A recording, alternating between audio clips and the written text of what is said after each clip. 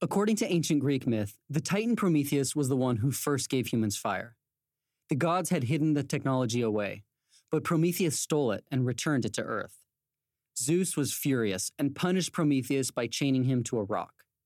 Every day, an eagle swooped down and ate his liver, and every night the liver grew back. Prometheus was doomed to a life of eternal pain. But Prometheus was not the only one to suffer for the theft of fire. Around 700 BC, the Greek poet Hesiod wrote the Works and Days, in which he told the tale of Prometheus. But he also described how the gods punished man for accepting fire. They created the first woman and named her Pandora. The gods gave Pandora a jar filled with all of life's miseries. They sent her down to Earth, where she married Prometheus's brother. Soon thereafter, she opened the jar and unleashed the evils within. Among them were illness and death. If man hadn't reached for the technology of fire, humans would still be immortal, just like the gods. But the endless pursuit of knowledge is something that links humans through the ages. Ever since we picked up a stick to reach a higher branch, we've used our tools to extend our reach. We can now already extend our reach mentally.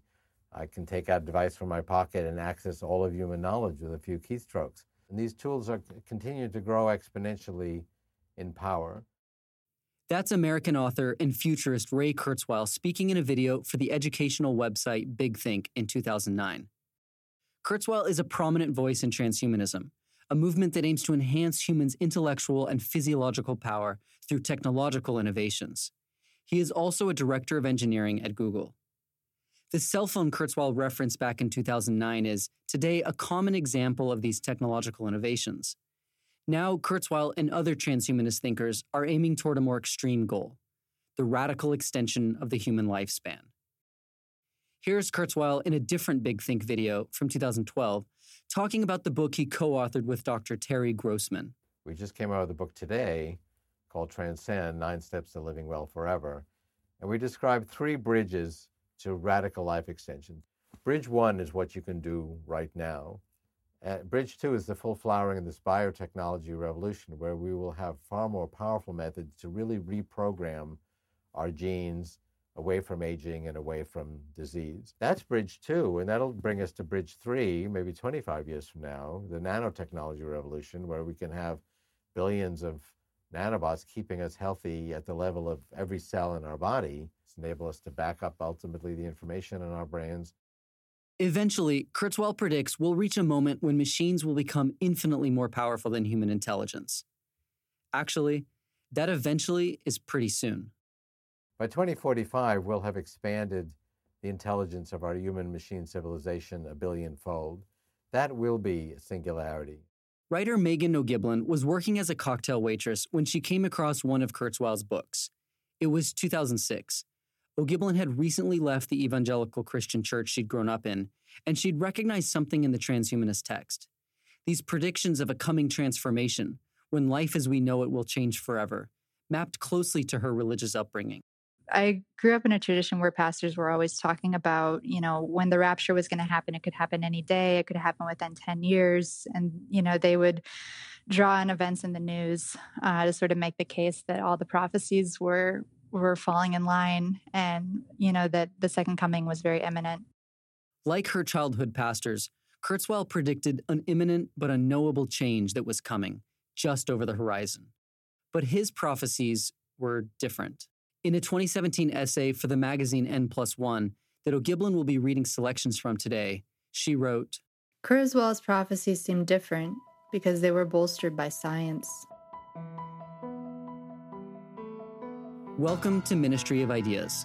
I'm Zachary Davis. Megan O'Giblin saw echoes of her evangelical past in these transhumanist ideas. But when she dug deeper, she found a much stronger link. Ever since early scientists began experimenting with immortality elixirs in the Middle Ages, religion has been influencing transhumanism. Now, we're beginning to see transhumanism influencing religion. Transhumanism has its roots in Christian beliefs about the end of the world, which tend to center on a few core prophecies. That the last days will be marked by great turmoil and tribulation. That Jesus will return to earth and lead the final battle against the forces of Satan.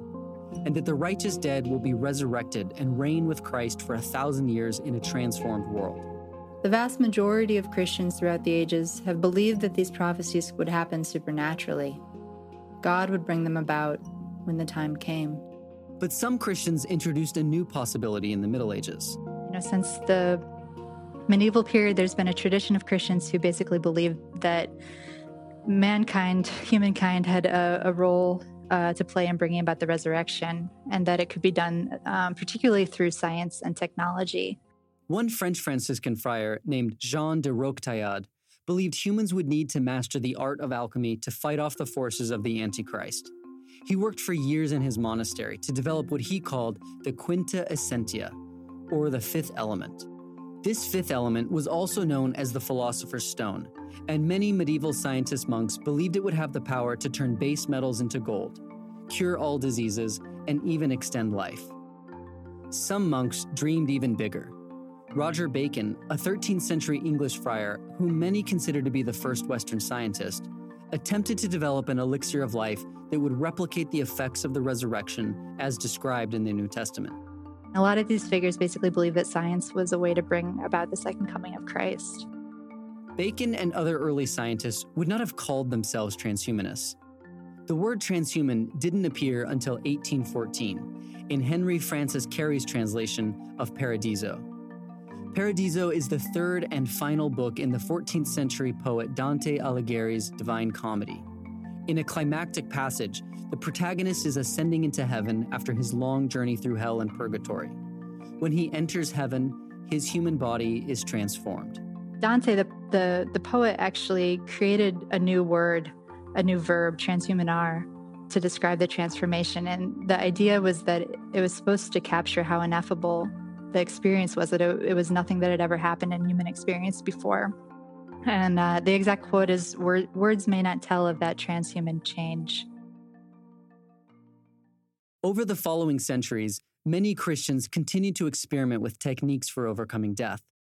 In 1774, a society was founded in London to advance the idea that seemingly dead people, especially people who drowned, were not really dead. It was called, perhaps a bit too accurately, the Society for the Recovery of Persons Apparently Drowned, which later evolved into the Humane Society.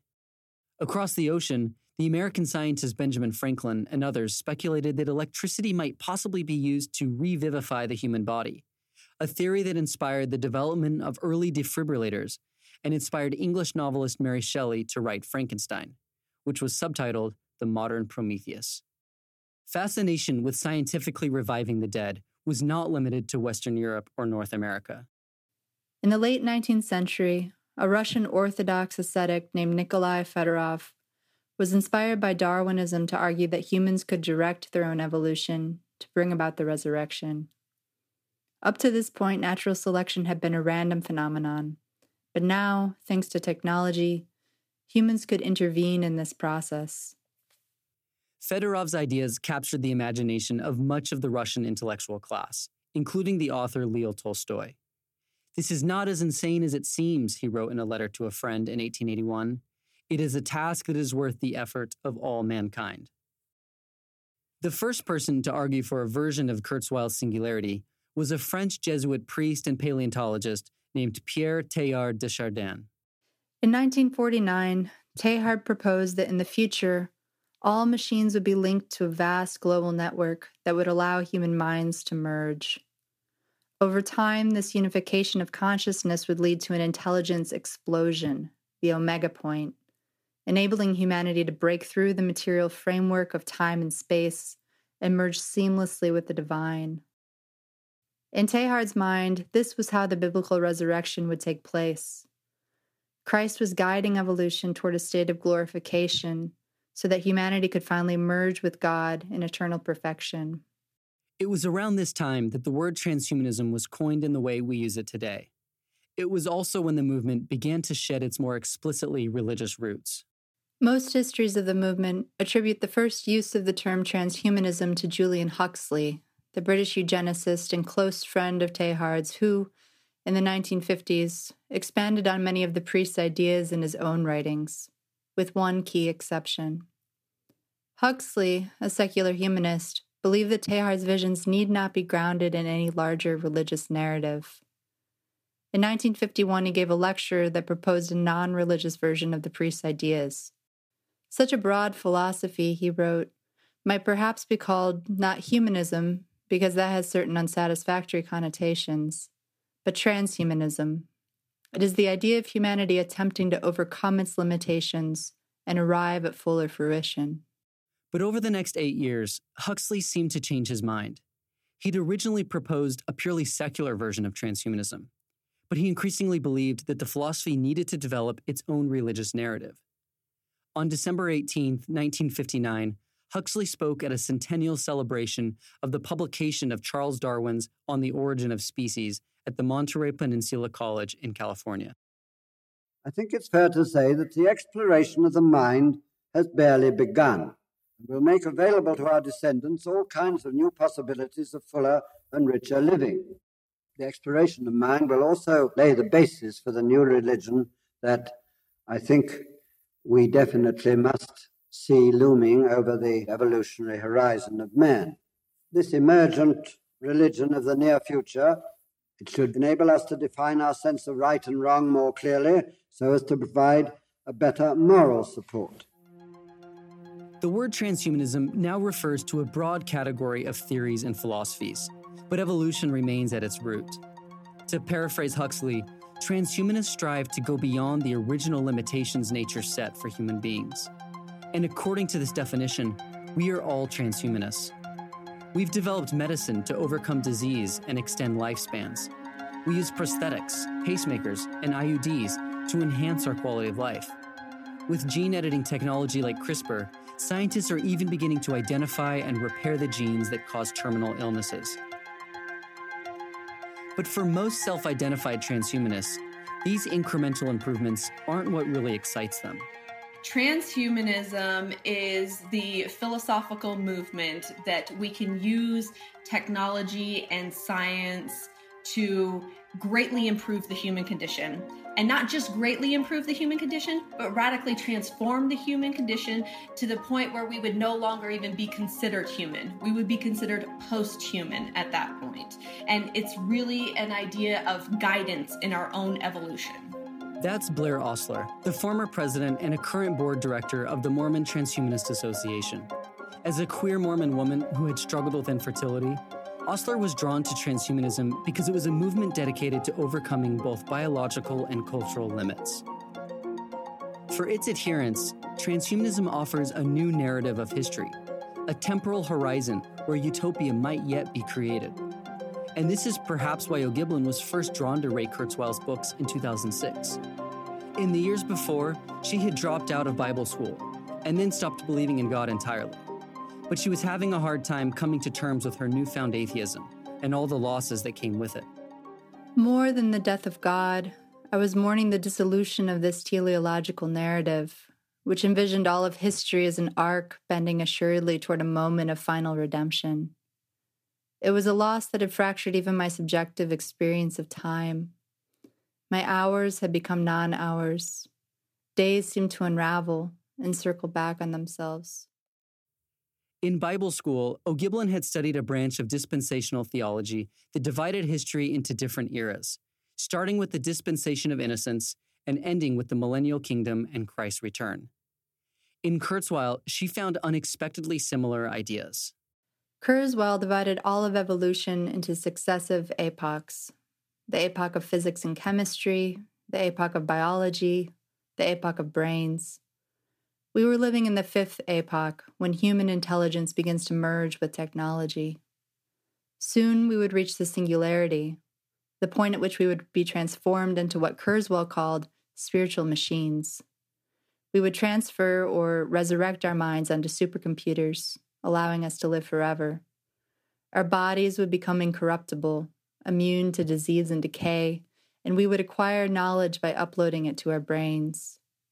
Nanotechnology would allow us to remake Earth into a terrestrial paradise, and then we would migrate to space, terraforming other planets. Our powers, in short, would be limitless.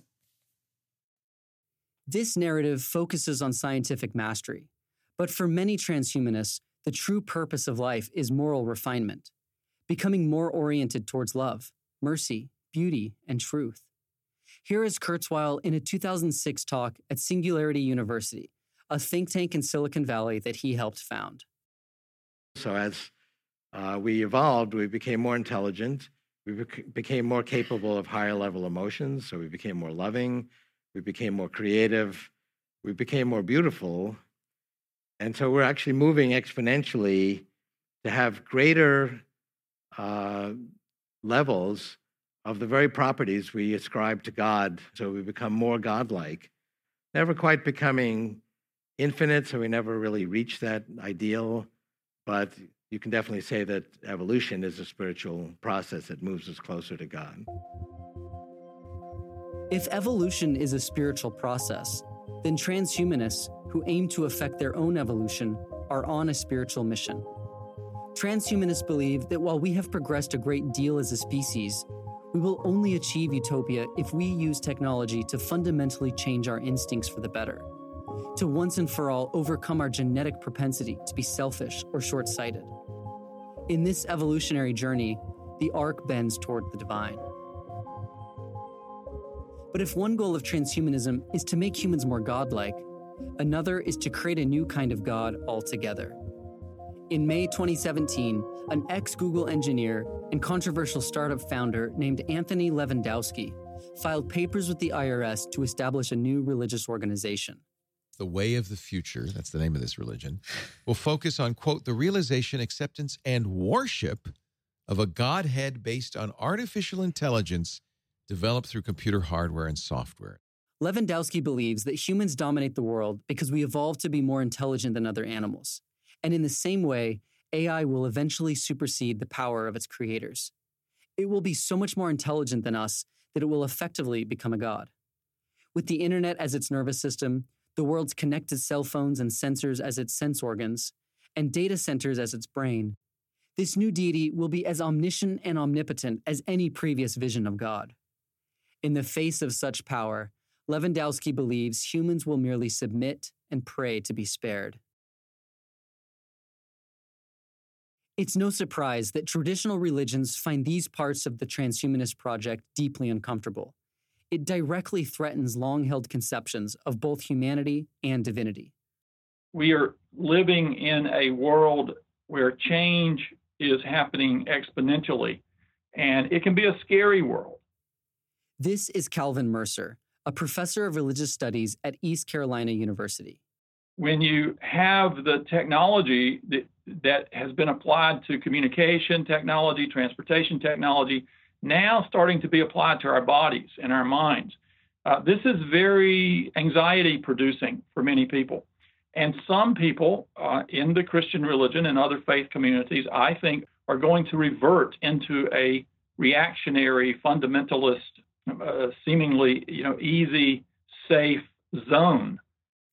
But according to Mercer, no zone is safe from the consequences of emerging technologies. I grew up a conservative Christian, and my early training was in biblical studies, and my own work is in the context of Christianity. But every religion on the planet is going to be forced to address these developments. And the future of those traditions are going to depend on how they respond, I think, to these developments. Another unknown is the technology itself. Human beings have been irrepressibly religious throughout history. And the question is, when we develop sentient machine intelligence, what is their relationship and sensibility going to be with regard to the divine or with regard to religious questions? So as we move into this world, religion, if it hardens and tries to stick to a hardened theology, I think it's going to be left behind eventually. Religion does change, and so it's going to need to rethink all of its institutions, its practices, and its rituals. But not all religions see transhumanism as a theological threat. In fact, some have found ways to reconcile transhumanist philosophies with their existing teachings. For example, my own religious tradition, Mormonism. For Mormons and Christians specifically, we have the doctrine of theosis. And theosis is the idea that it's not just our job to become like God, but to become gods ourselves. This is Blair Ostler again, the former president of the Mormon Transhumanist Association. This is written in our scriptures. It's taught by our prophets and by our founder, Joseph Smith, and in our temple rituals. Theosis is what makes us a distinct and immersive and a robust form of Christianity. On April 7th, 1844, Joseph Smith, the founder of Mormonism, gave a sermon that included some radical ideas about God. He said that God was once a human like us, but over time had progressed in power and intelligence, and that we too had that same divine potential. You have got to learn how to be gods yourselves, the same as all gods have done before you, by going from a small capacity to a great one, from grace to grace, from exaltation to exaltation, until you attain to the resurrection of the dead and are able to sit in glory as do those who sit enthroned in everlasting power. Lorenzo Snow, one of the later presidents of the church, described this doctrine more succinctly. As man is, God once was, and what God is, man may become. So when we think about technology radically improving the human experience and having these unique powers and capacity that very much resemble the miracles of Jesus Christ, curing disease, having the blind see, and with that, the powers of God, right? The powers to control things that humans have never been able to control. So when we talk about becoming gods, transhumanism is almost a way of manifesting that prophecy. One of the reasons Ostler is so drawn to transhumanism is that she believes it encourages a more active faith. Instead of passively waiting for God to establish peace on earth or resurrect the dead, Ostler says we should be working towards such visions ourselves. And to me, the effort forward, the trying, is just as much a manifestation of faith than, apathy or escapism or religious arrogance, and that we have the true way and God will take care of it. So my perspective is we go into it with the attitude that we can and will and do make this happen, but with humility and saying, you know what, we may be totally wrong. And if at some point God feels the need to intervene on the prime directive and say, hey, transcendence is my job, I'll look forward to that too. Other religious groups are also reinterpreting their traditions to be more compatible with transhumanist concepts. Micah Redding, the founder of the Christian Transhumanist Association, argues that technology is our best avenue for fulfilling Christ's redemptive mission, to heal the sick, feed the hungry, free the captives, and bring life to the dead. And the Zen priest Michael Latorre argues that transhumanism promises to achieve the Buddha's mission of eliminating all forms of suffering. Transhumanism gave Megan O'Giblin an ostensibly objective, scientific box in which to place her faith. She spent a decade in that box. What makes the transhumanist movement so seductive is that it promises to restore, through science, the transcendent hopes that science itself has obliterated. If anything had become clear to me, it was my own desperation, my willingness to spring at this largely speculative ideology that offered a vestige of that first religious promise. I had disavowed Christianity, and yet I'd spent the past 10 years hopelessly trying to recreate its visions by dreaming about our post-biological future or fixating on the optimization of my own body, a modern pantomime of redemption. The origins and development of transhumanism reveal just how entangled the projects of science and religion have been throughout history. We do tend to think today of religion and science as being these sort of polar opposites. And the truth is that science developed in tandem with these Christian narratives. And I think a lot of, Christian prophecy, Christian redemption narratives that sort of got into sort of our very notion of scientific progress from the beginning. Transhumanism also reveals that science and religion are in constant dialogue, purported enemies that nevertheless each shape the other. Christians, I think throughout the ages have always sort of appealed to technological metaphors in arguments for design and sort of in these creation myths, and I think in the 19th century, there was this idea of God being a watchmaker. And, this idea, I think it was supposed to reflect sort of the mechanical Newtonian understanding of the universe. And I think it's the case that we're always sort of looking at ideas about creation and design and just the nature of the universe through our own creations and through our own roles as creators. And as creators, we have the responsibility to consider the consequences of our creations. The seductive belief of transhumanism is that science will magically fix all of our problems. But if the history of technology shows us anything, it's that more technology might make things more difficult. The story of Prometheus is a warning that the reckless pursuit of new technology can bring unimaginable terrors. Instead of radical improvements, our new inventions may simply exacerbate the social inequality and isolation that we struggle with today. That doesn't mean we should shy away from utopian hopes, but we shouldn't expect that science will somehow do the hard work for us. We need to collectively build a compelling narrative of history and progress that offers the possibility for personal and social transformation. The discontent with our contemporary politics is partly that it lacks a powerful vision. Instead, it limply insists that the marketplace is the best and only solution for our problems. No wonder people are looking elsewhere for hope.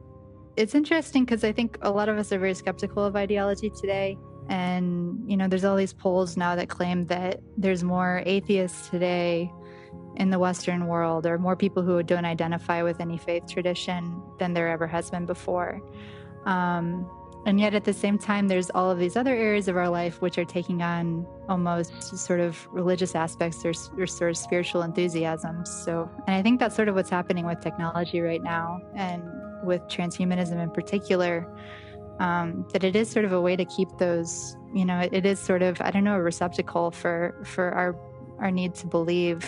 And I think that we, as a species have evolved to believe. We've evolved a religious impulse, and that I don't think that's something we're going to outgrow at any point, regardless of what our future holds.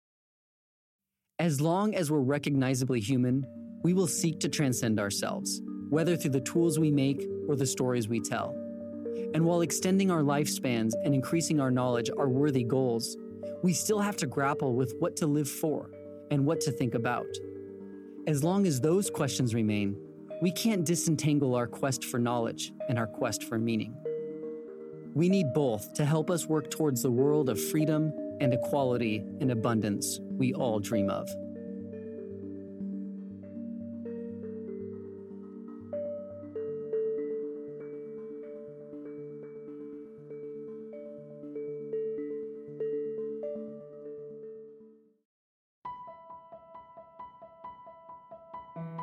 This episode was produced by Galen Beebe.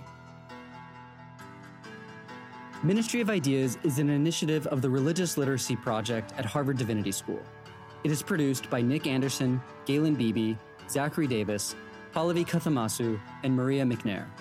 Sound design and music is by Steve LaRosa. Special thanks to Alex Kingsbury and Dante Ramos from the Boston Globe Ideas section for their ongoing support. If you enjoy this podcast, you can support us by sharing the show with your friends and reviewing us on Apple Podcasts. For more information, visit our website at ministryofideas.org. You can connect with us on Twitter, Facebook, and Instagram, where we're at Ministry of Ideas. We would love to hear from you.